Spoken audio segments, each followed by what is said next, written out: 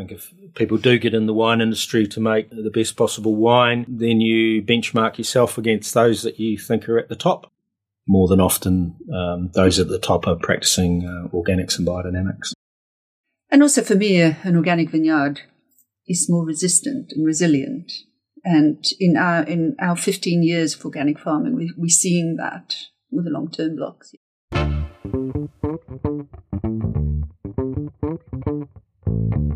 Morena, and welcome to the Wine Marlborough podcast. Whether you're curious about what makes a great wine or what's going on in the soil beneath the vines, come and explore the fascinating world of grape growing and winemaking in New Zealand's biggest wine growing region. This podcast is made possible thanks to the support of Riversun Nursery. I'm your host Sophie, editor of Wine Press magazine. Now, Wine Press and this podcast are produced by Wine Marlborough, an industry association working to grow, educate, protect and celebrate the region's wine growers. And I'm joined by Wine Marlborough General Manager Marcus Pickens here today. So Marcus, I saw you earlier this week at the Winter Field Day that Wine Marlborough organises in the lead up to what's a really busy pruning season. Yes, it was great to do that for our members and gather people in a vineyard where it's their sort of schoolroom, I suppose, and get some industry experts to keep everyone up to date on the, what's happening in the field, what tips and tricks they can learn and observe. So yeah, it went really well, and it's a big task ahead of us with winter work. It at least takes more than 3 months, but we're embarking on that now. Yeah, I understand that Marlborough's coming up to nearly 30,000 hectares of vines now, which apparently equates to around 66 million vines to prune. It does put it into perspective, that task, all those grapevines supplied by Riversun and other companies, just have such a high touch point for our workforce. There is automation coming, but that visual, the human eye selecting which canes to retain and which to cut out for the season that have done their job, it's huge. But 66 million times, I mean, goodness me. Yeah, it was great to hear from Tanya Pufre from the New Zealand Ethical Employers talking about the seasonal workers that come in to help with that. Oh yes, I mean they're so important. I mean 3,000 at least come to Marlborough for our winter period, and without them, our fortunes would be dramatically different. So it's great to see more awareness and more care and more just protection of their interests coming through with all the work we're all doing collectively. Brilliant. Talking of collective work and well-being, Wine Marlborough's just had its first Marlborough Wine Industry Wellness Week. Is that the correct phrase? Yes. Yeah, great. And 2 big winners. Yeah, it was brilliant. There was only intended to be one ultimate winner, but when you can't separate, I wasn't involved in the decision-making, but the panel just couldn't separate or couldn't clearly say one's better than the other. So they awarded 2 prizes. One, probably the slightly higher recognition, went to Spy Valley this year for a concept they did called Taco Tuesday, bringing everyone together and, really involving the whole organisation in their wellbeing initiative, which the judging panel thought was really deserved special mention. And then Yealands did an amazing activity as well. And I think we're learning from each other, and that's probably the beauty of doing this. Everyone can share information that others can pick up and adopt, and we want to see that continue. Yeah, what I really enjoyed talking to both those companies was that this isn't just a one-off initiative that's out there to share and show that they're doing so well. I mean, they've got so many things going on. A couple of weeks later, Spy Valley had a big cricket match with all of their vineyard and their winery and their office teams, and they've had hula hoop competitions, and I know out of Yealands, Brody, who looks after it out there, he's pretty passionate about everyone doing better and being better in the workplace. No, it's so important. I think we need to spread that a bit deeper into our grower workforce as well, and partnering with people like Farmstrong. Gosh, their resources are amazing. I'd just implore everyone to have a look at their website. They've got a great inspirational leader in Sam Whitelock, but which sort of makes it a bit more accessible, I suppose, that person and the resources are amazing, and they've been so supportive of our activities, which gives us an extra boost, that we're doing something meaningful. That's fantastic. So today's interview on the podcast is in the lead up to the Organic and Biodynamic Wine Growing Conference, which is on June 20 to 22 here in Marlborough.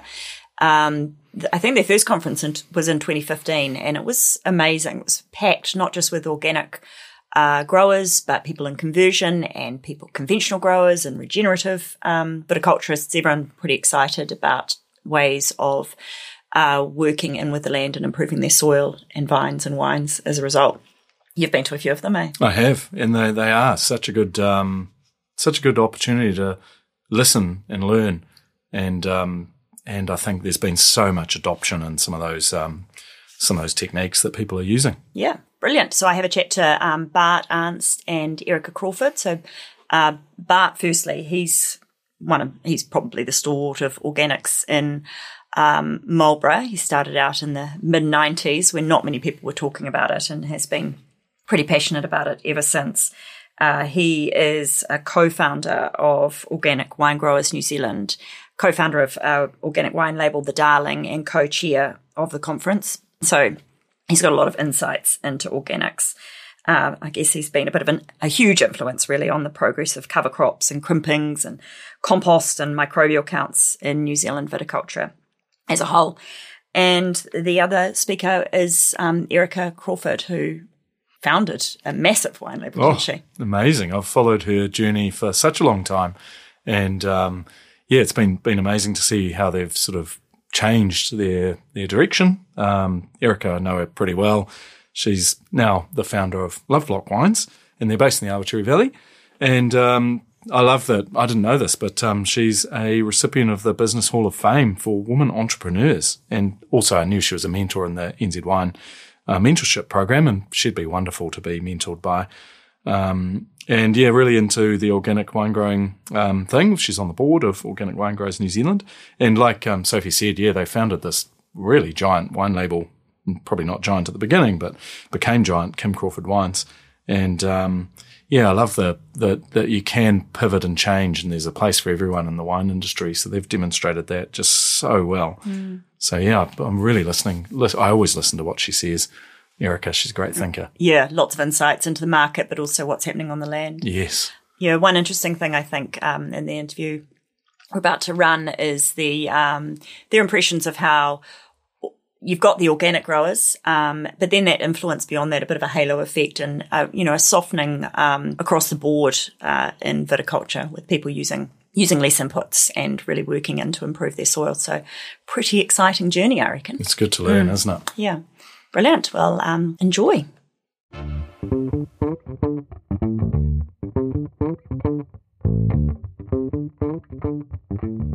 Morena Bart, Morena Erica, thank you very much for coming in today to talk to us.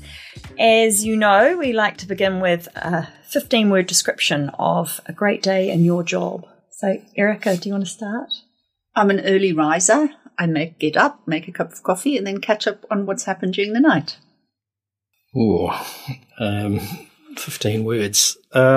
Observing something new in the vineyard that I might be able to implement further down the track, and getting less than 40 phone calls a day. Sorry for being some of those phone calls, Bart. What kind of thing would that be? Like, what kind of thing would you see in the vineyard that you could implement? Well, pruning at the moment, doing some heavy cuts, looking at options for the growing season. Why is that vine done better than the next one? Digging some holes, checking the root systems, just trying to build up knowledge on the individual blocks as we go along. They're all different. Yeah. Great. So just to begin with, it's probably very simple to the two of you, but can you describe a great organic vineyard? What do you want to see out there? And I suppose it's, beneath the soil as well. Well, I think a great organic vineyard will give you great organic fruit, which will make great organic wine. And being that and vineyards are individuals, so I don't know if you can sort of pinpoint, that's it would be a fantastic representation of a vineyard in that particular area, as opposed to, broad across the country, across the world. It's balanced, looks vibrant. I know that it feels vibrant. You can, that sounds a bit weird, but you can walk into a vineyard that's got things happening that are maybe a little unseen, but you get a vibe. Yeah, you get a vibe. And I suppose it's a little bit maybe messier than the vineyards that we might have seen here in the past? Yeah, sure. But it's not a bad thing. I think now we're starting to see, a lot more people embracing regen ag, which organic farmers have been doing that for long time. And also for me, an organic vineyard is more resistant and resilient. And in our 15 years of organic farming, we're seeing that with the long-term blocks, yeah. Mm. In what ways would you see it, Erica? Disease pressure is definitely, it withstands disease a lot better, and infections such as powdery, etc. Mm. So a good organic vineyard makes good organic grapes, makes good organic wine, you say, Bart. And I want to go back to that. So Nigel Soman from Dog Point Vineyards was in our April podcast. And in that interview, he said that every grapevine in the world is 96% exactly the same. And there's 4% that gives you the difference, and that comes from the soil. Is that what makes the great wine? I think so. I think that the soil biome we know increasingly that it has more and more of an influence on the flavor profile of wine as well. So, and of course it differs in the vineyard. And so we also put it into the bigger thing of soil, but we can now say the biome does this and the structure is responsible for this. So I think it's a little bit like your gut biome. Some people with a particular gut profile is predisposed to, say, depression or whatever. And I think it may be the same with the soil. And Johan Reinecke, who's coming to the organic conference, speaks about that quite a lot. Mm. Fantastic. Everybody talks these days, and I know at the conference you've got sessions on it, on mycorrhizae and all these exciting things happening under the soil. Yeah. It must have been a long time, Bart, for you trying to convince people of looking below the soil and seeing what could be done. Oh, I guess it's a yes and no answer. I think we'll always have people in our industry that are factory farming, and they'll make their life as easy as possible, and their aim is to make as much money as they can in a short space of time. That's just the fact, right? We, being a younger industry, haven't got that succession that happens in Europe. So if we're standing on a vineyard today, I could well be standing on that vineyard that has been 3, 4, 5 generations or whatever. Mm. We haven't reached that level of maturity, I don't think, and a lot of people are treating the vineyard as a bit of a cash cow, and then when they're sick of it or it gets passed on to the next person that then has to sort of deal with what's been happening, and then, so on and so forth. If you certainly walk into a vineyard that's had, be it organic or not, that's had, I see some respect paid to the soil and everything, the vineyard is most likely to have better longevity, and if they do choose to convert to organics, then the process is a lot simpler. Mm. I think that we can't keep milking the soil, and there's a strong realization of that in New Zealand and elsewhere. And it's particularly, I think the wine industry is quite good in that. But we, of course, need other industries, such particularly dairy, to follow along with that as well. Mm. We can't keep milking the soil like we have. New Zealand's an agrarian economy. We haven't got much else. So it's absolutely imperative that we take care of that, I think. So going back to where you both got into organics, but as you say, the industry here is young. Marlborough's wine industry is turning 50 this year. You've been in it for how long? 30-something. 30-something years. And when did you start thinking that you weren't quite sure about conventional viticulture? Mid-90s. Yeah, pretty much. I had, staff working for a larger company, and just started to get a bit concerned about, if you spray this product, you can't go into that area for X amount of time. You need to put this on when you're doing it. I was just like, wow, it's got to be a different way, and there was, and internet really wasn't something I was that savvy with then, if it even existed. So there was a lot of reading old journals and not just focusing on viticulture and grow your own organic vegetables and what have you. And built up a bit of a picture, then had a go at changing a few things. And fortunately, my employers at the time said, well, just play down at that back end of the vineyard and we'll visit it occasionally. And, we started to see some things that were working really quickly and surprisingly quickly, really, when we changed systems. So what would they be? Just to let us know a little bit about some of those foundational building blocks. Oh, well, it was really based around cover crops initially, and that, I was looking at, well, how can we grow something that sustains the vines, reduces compaction, adds organic matter, provides nectar for beneficial insects, and then it led on to, okay, I've got a lot of insects now, how do I find out what these insects are? And so on and so forth. The interesting thing I found with that way back then was I read an organic magazine, and I think it was for an article by a guy, Musgrave, from Waihi Bush. They make flaxseed oil. And he'd put together a cover crop mix for his stock, and basically saying our stock is really healthy because of all these different minerals and the nutrition coming from the cover crop. And it was the same species that I'd planted in the vineyard, and just in different ratios. So I thought, well, there's some real synergy there. So we're looking at things for a different reason, but coming up with the same answers.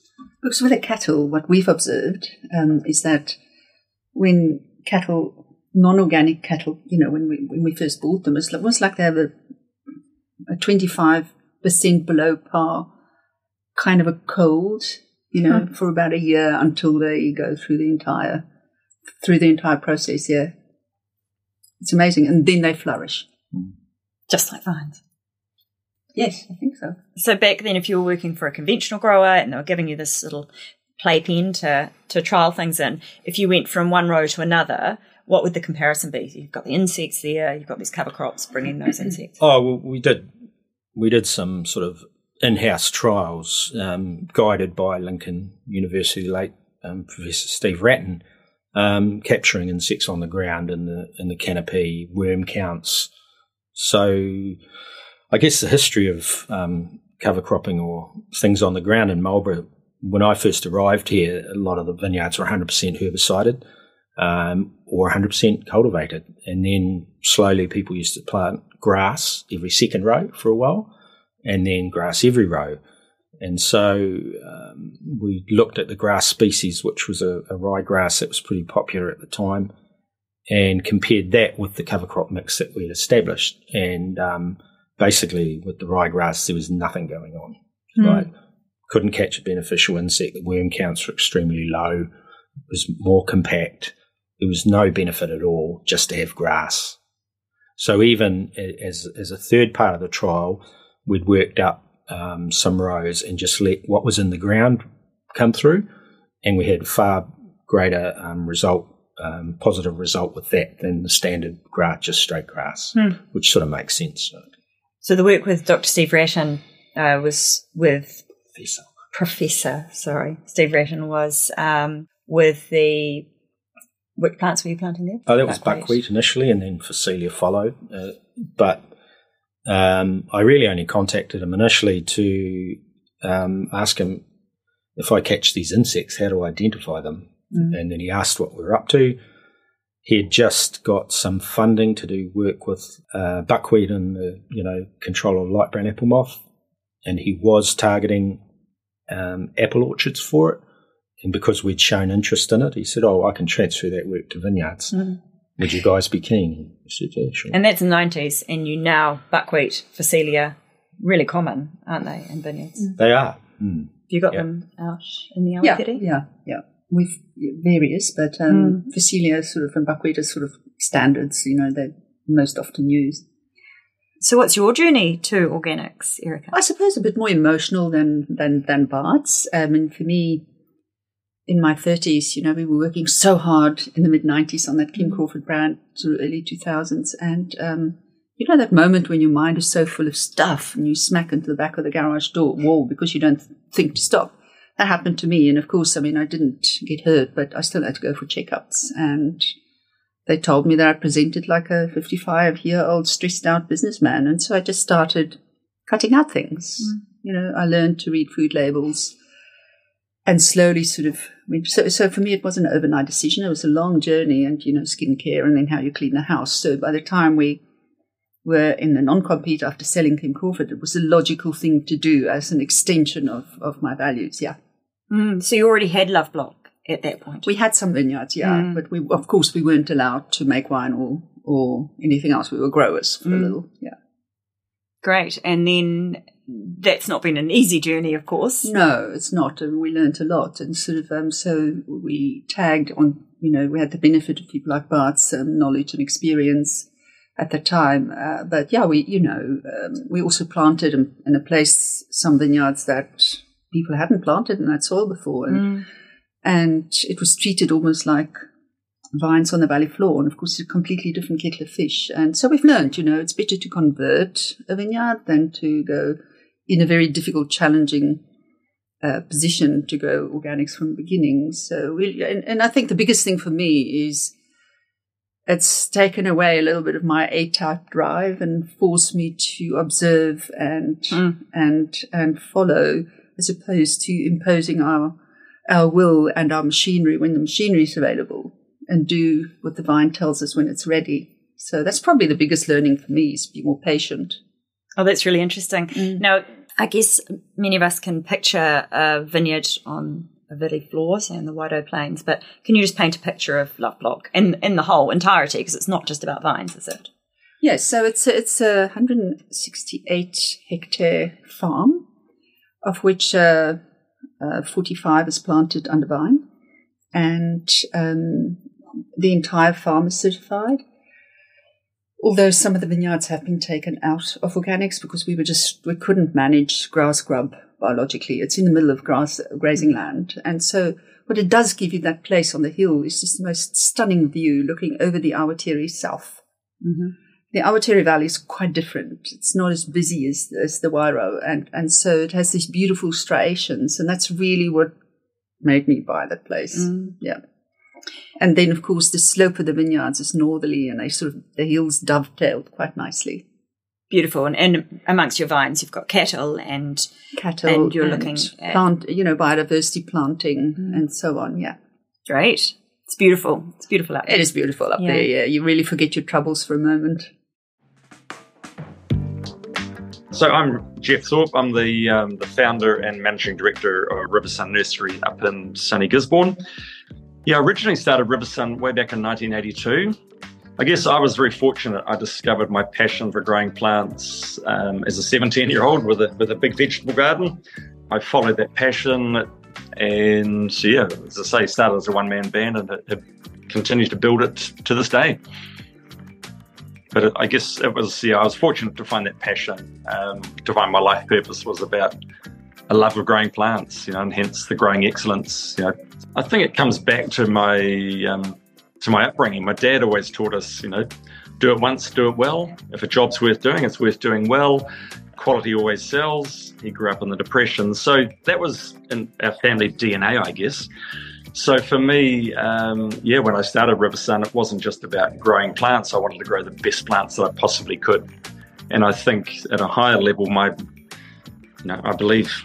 I think we're all on this planet to be the best that we can be. So if you're going to pick a career and follow a life passion or a life purpose, then give it everything you've got. And that's really what drives me and Riversun's commitment to quality and therefore innovation, really putting ourselves out on the edge.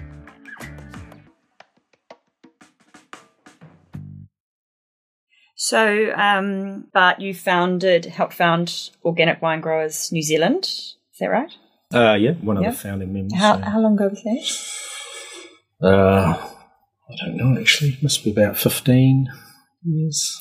Yeah. And Erica, you're a marketing representative on that. I'm the exec now. On the exec, yeah. So what insights have you gleaned in the time that you've been organic on the role of New Zealand organic wine here, but also, selling it in overseas markets? I mean, I think firstly, there are a lot more vineyards farming organically. Bart, isn't there, compared to even 5 years ago.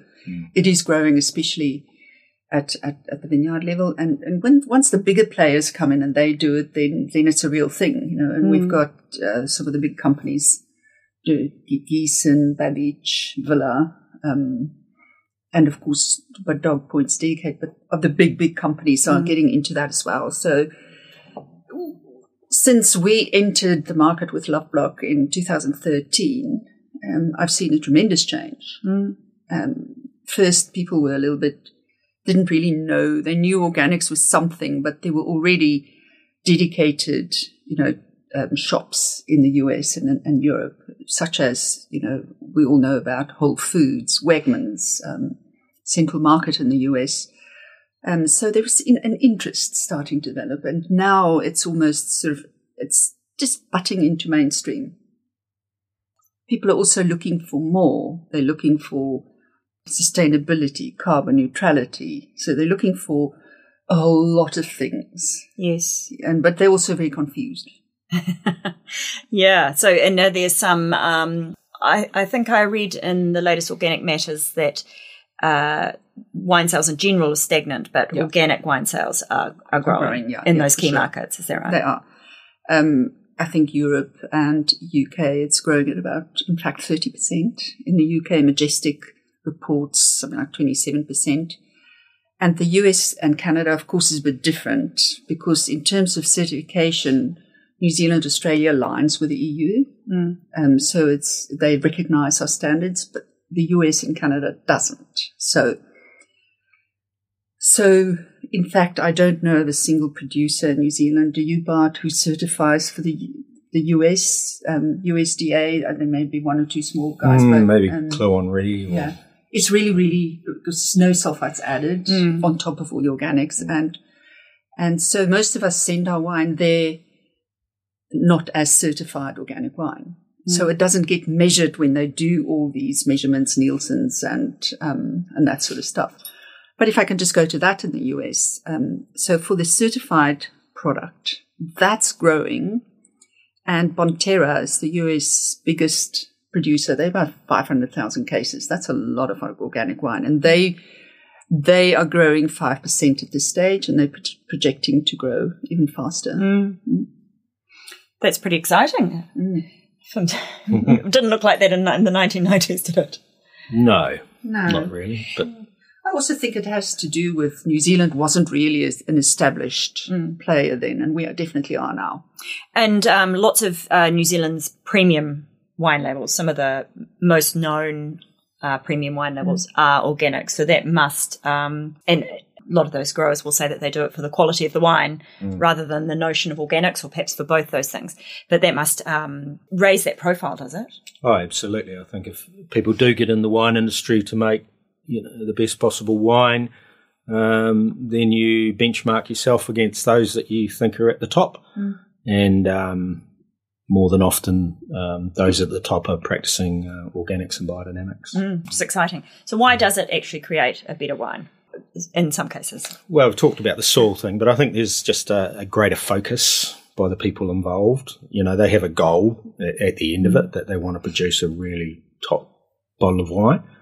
So, they look at the whole thing in its entirety. It's just not about growing grapes and then hoping that your winemaker will do something magical with it and you'll get accolades for it. The consistency of these guys, and I guess really the benchmark for organics in New Zealand has to be Central Otago, with their high percentage of land under, organic certification. So that's about 25%, isn't it? Yeah, I mean, it's a really high number. It's world beating probably. It's very hard to quantify some other regions in Europe in particular because they have so many certifying bodies, and some of those certifying bodies are only for maybe their region as opposed to certified to an organic world standard.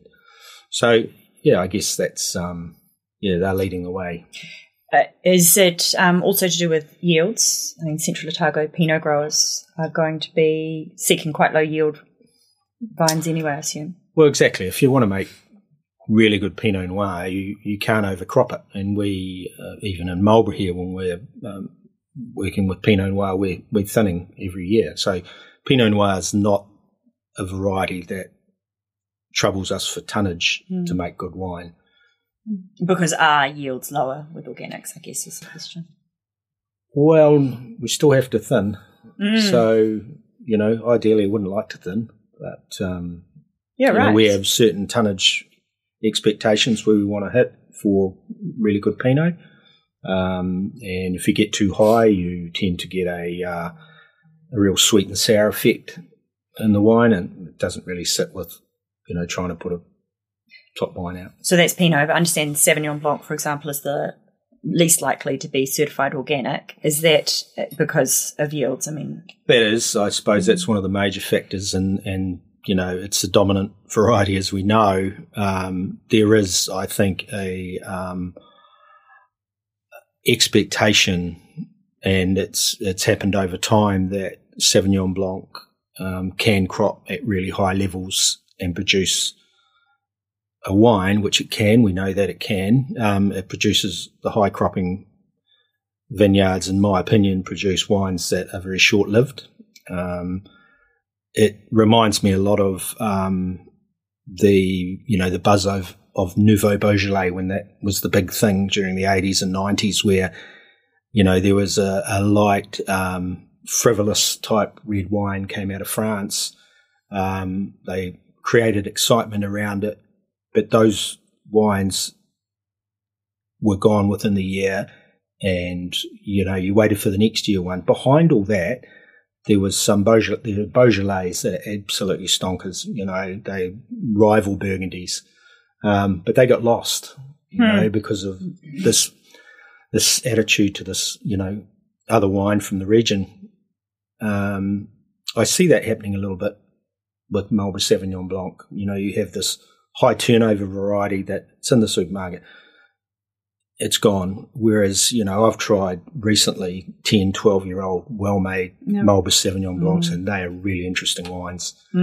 We need to convince a lot of the world buyers that this is a classic, one of the world's classic grape varieties.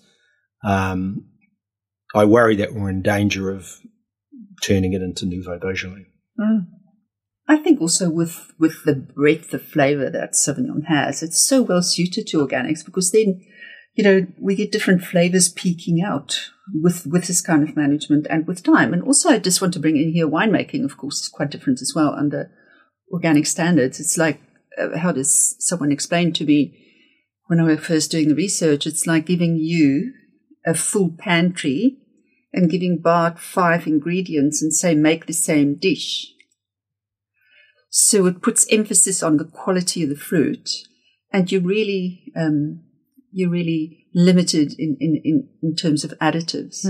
So I think we've also become a lot smarter in terms of winemaking, technology driven, and also the move back to alternative vessels that a lot of people are getting into, like concrete eggs and amphora and stuff. So I see that we're evolving that style of Sauvignon Blanc, and we edging into those little corners that the big tanks don't. Slowing things down a little bit. Yeah. So we'll get on to the conference soon, but I'm just interested to know, there's your certified organic, and that data, it can be captured through the likes of BioGrow or biodynamic growers through Demeter. But I also see a softening across the board. How influential has organics been on, say, regenerative viticulture, which is a bit of a buzz at the moment, or conventional viticulture? How have you seen that changing as a result of the research and experiences of organic growers? Well, I think anybody that's an observer will see that, by changing your system, doesn't mean the world's going to end, And so, right from when I started consulting, I was getting phone calls pre that of people saying, "Oh, we don't really want to use this. What do you do instead?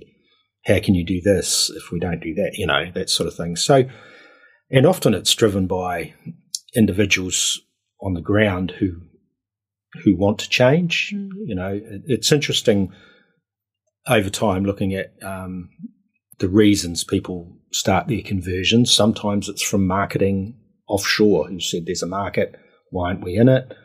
But I think to make it stick, you've got to have people on the ground that are really keen on it. And it takes commitment, patience, and time. Yeah, and understanding, and because it is a bit more work. Yes, and it's a longer period before you get to see the real benefits. You can't just do things and get a high big crop in 1 or 2 seasons. It's a longer window that you've got to. It is commitment, and then it comes back to Bart's initial point of 2nd, 3rd, 4th generation growers in New Zealand. We don't have that yet. The regen movement is quite interesting. When you look at it, it's a lot of the things that are promoting as being something quite new are actually quite old, and a lot of people have been doing it for a long time, just under a different name. I see offshore now there's a couple of organic regenerative certifying bodies. Heard that. So potentially over time, marketing yourself as being a regenerative viticultural vineyard or winemaking may strike a few negative chords offshore if they're certified over there. And but I have to applaud anybody that's actually looking to change in a positive direction, and I think the movement's great. But I also think that it refers to that softening of viticulture that you referred to before, where certification is too big a leap. But they want to do something. And it sort of sits between SWIN's accreditation and organic certification, isn't it? And years ago, we thought about calling it SWIN's Gold or something, but that's never going to happen. But it's happening now. And because organic farmers, of course, are the original regen aggers. Yeah. The regen ag movement, as we'll find out at the conference, started a long, long time ago with the Rodale Institute. They were the first ones, I think, to come up with the term. So it's really interesting, and it's it's got governments interested, and but I think our ultimate goal would be you carry on those sort of practices, then certification's not that big a step. Yes. Yeah, someone described to me recently that all good organic viticulture is by its nature regenerative, because it's not just about not using sprays, is it? Yeah, exactly. It's about avoiding it being extractive and putting in. It's a system. And by the same token, all regen should be organic, is what this person was saying. So, okay, so on to the conference. The first one was in 2015, although I understand you had a bit of a practice run before then. But I remember being there, and it was packed, and it was so exciting because it's a vibe. There was a real vibe about it. And I know that in the 90s, it was a pretty empty vineyard row when you were there. But so how was it for you to be at this conference in 2015, surrounded by conventional and organic, people in the middle? Well, I guess, how it came about was that we were, the Brigato conferences, that was New Zealand conference, wine growing conference, and we noted that whenever there was a organic workshop or a speaker, it was very well attended. And so on a couple of occasions, organic wine growers had sort of kicked off. We were sort of saying, you should really have a little bit more of this sort of content. We didn't seem to be getting anywhere.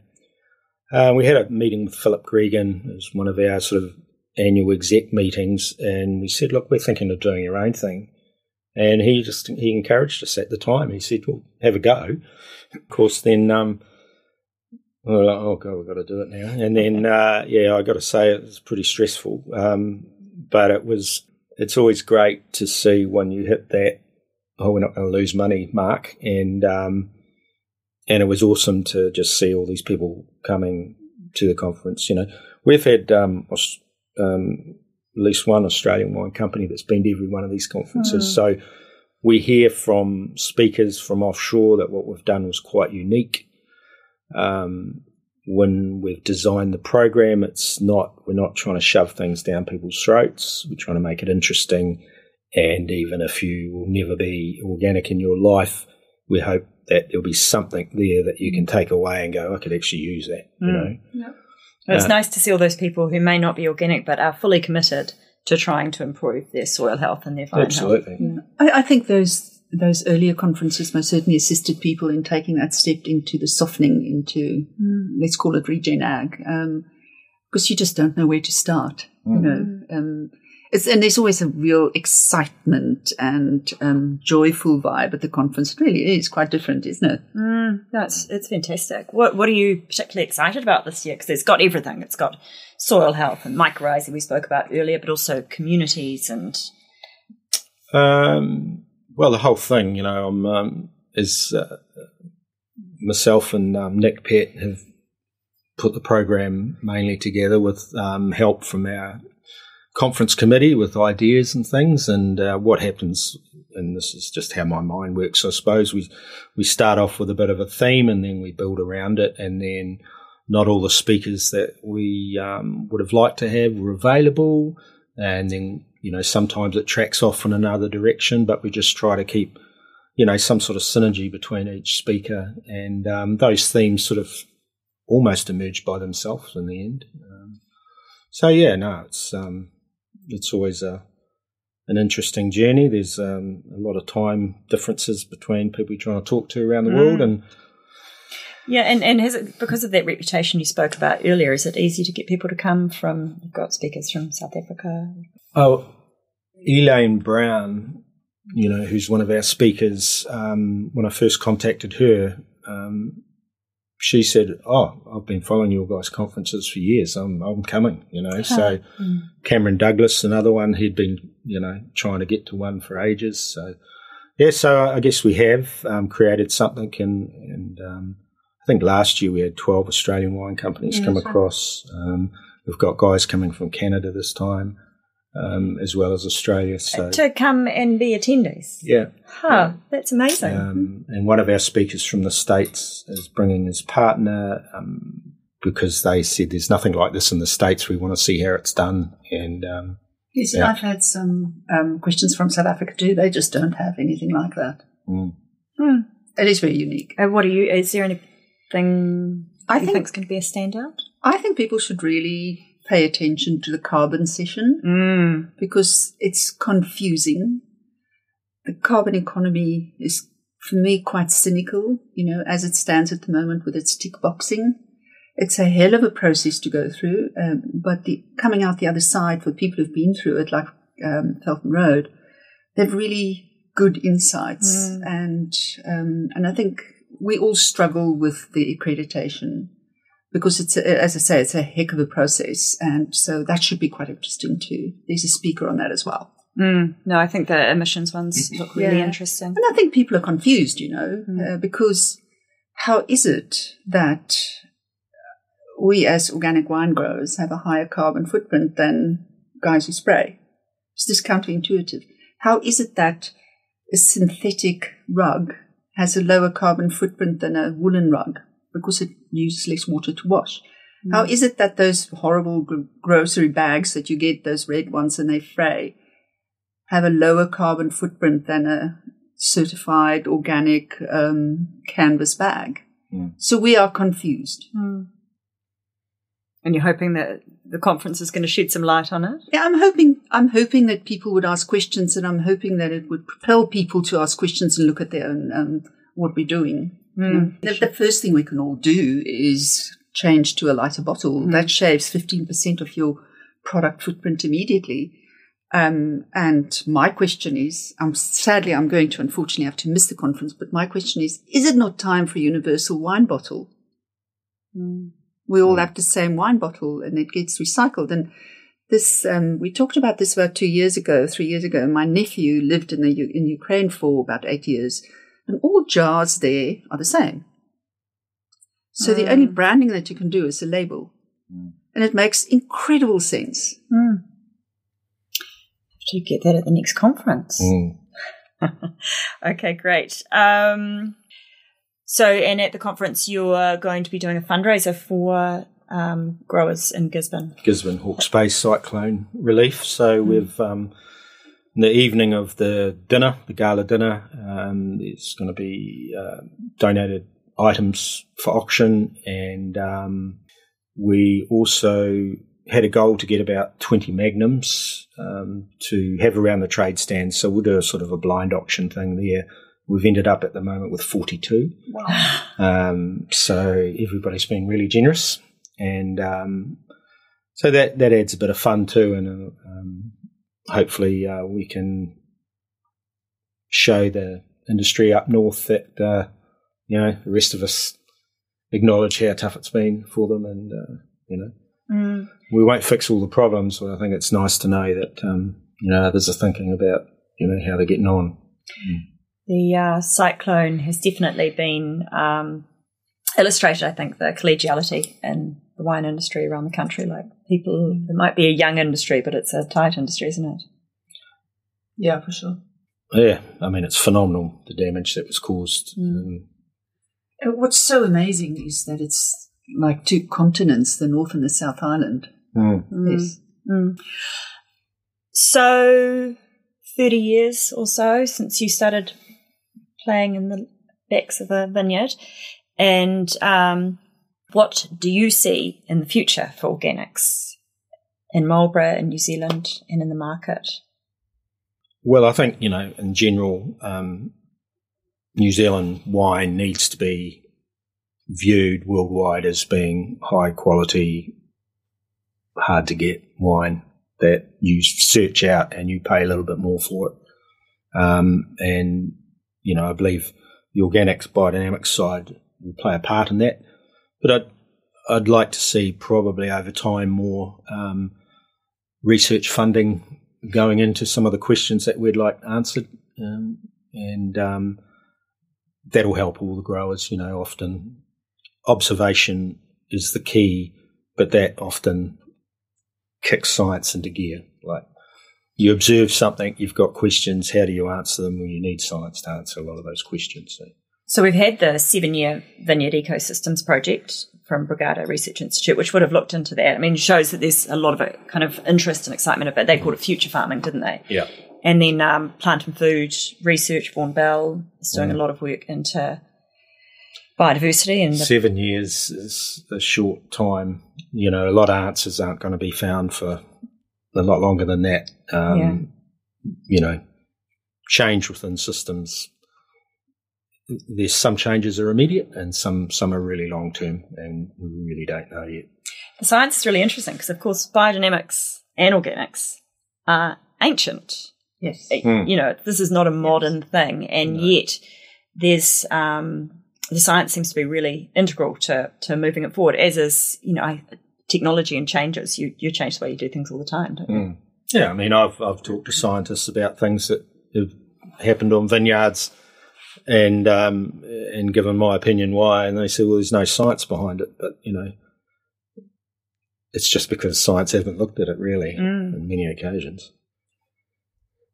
And from my point of view is, we have to tell our story better of what we are as New Zealand organic growers and winemakers, to honour all that work that goes into the vineyard. My God, because it's tough from time to time. So that is something that we really need to look at quite hard, I think, and because it's a growing organic sector as well, and wine can really lead the way. Difficulty with wine, of course, is that people think it's natural in any way. So we need to tell our story better, I think, and really sing it out to the world. It would be nice. One of my death wishes would be if we can have a universal organic standard for all markets. And then you could measure it. Then you could measure it, and it will cut your cost of goods enormously than operating by 3 or 4 different accreditation systems. Once you have your one bottle fits all and your one standard fits all, sustainable, life will be complete. Sustainable. Yeah. Huh. Yeah. Great. Oh, well, thank you very much. It's an exciting field. So we finish up with a inspiration for my weekend, food and wine match. Would you like to start, Erica? I am a massive lover of Marlborough Riesling. They're so different from the different areas, and they age incredibly well. So that's my go-to as Marlborough Riesling, and stockpile them. So yes, with anything. I like it. Not a match so much as just a With anything. Riesling rave. Yep. Bart? Well, it's more of a summer dish, but organic butterfly chicken, peri-peri, barbecue, salad with as many of the vegetables grown in my backyard as possible. The wine would be a oak-aged or barrel-fermented Sauvignon Blanc with a couple of years on it. Brilliant. Surely you can go and pick some of that salad from the cover crops in the middle of a row. True. The sheep are having to go first. Great. Thanks very much for coming in. Thank Thank you. Who do I send the invoice to? That was Bart, Arnst and Erica Crawford. A big thanks for their time. This podcast is made possible by Wine Marlborough and Riverside Nursery. We really appreciate their support in getting these interesting wine stories across. I'm really looking forward to the conference coming up later this month, and particularly some of the climate change and emissions reduction pieces that will be discussed there. And we'll talk about that more in one of the podcasts later in the year. In the meantime, thanks for listening. See you next time.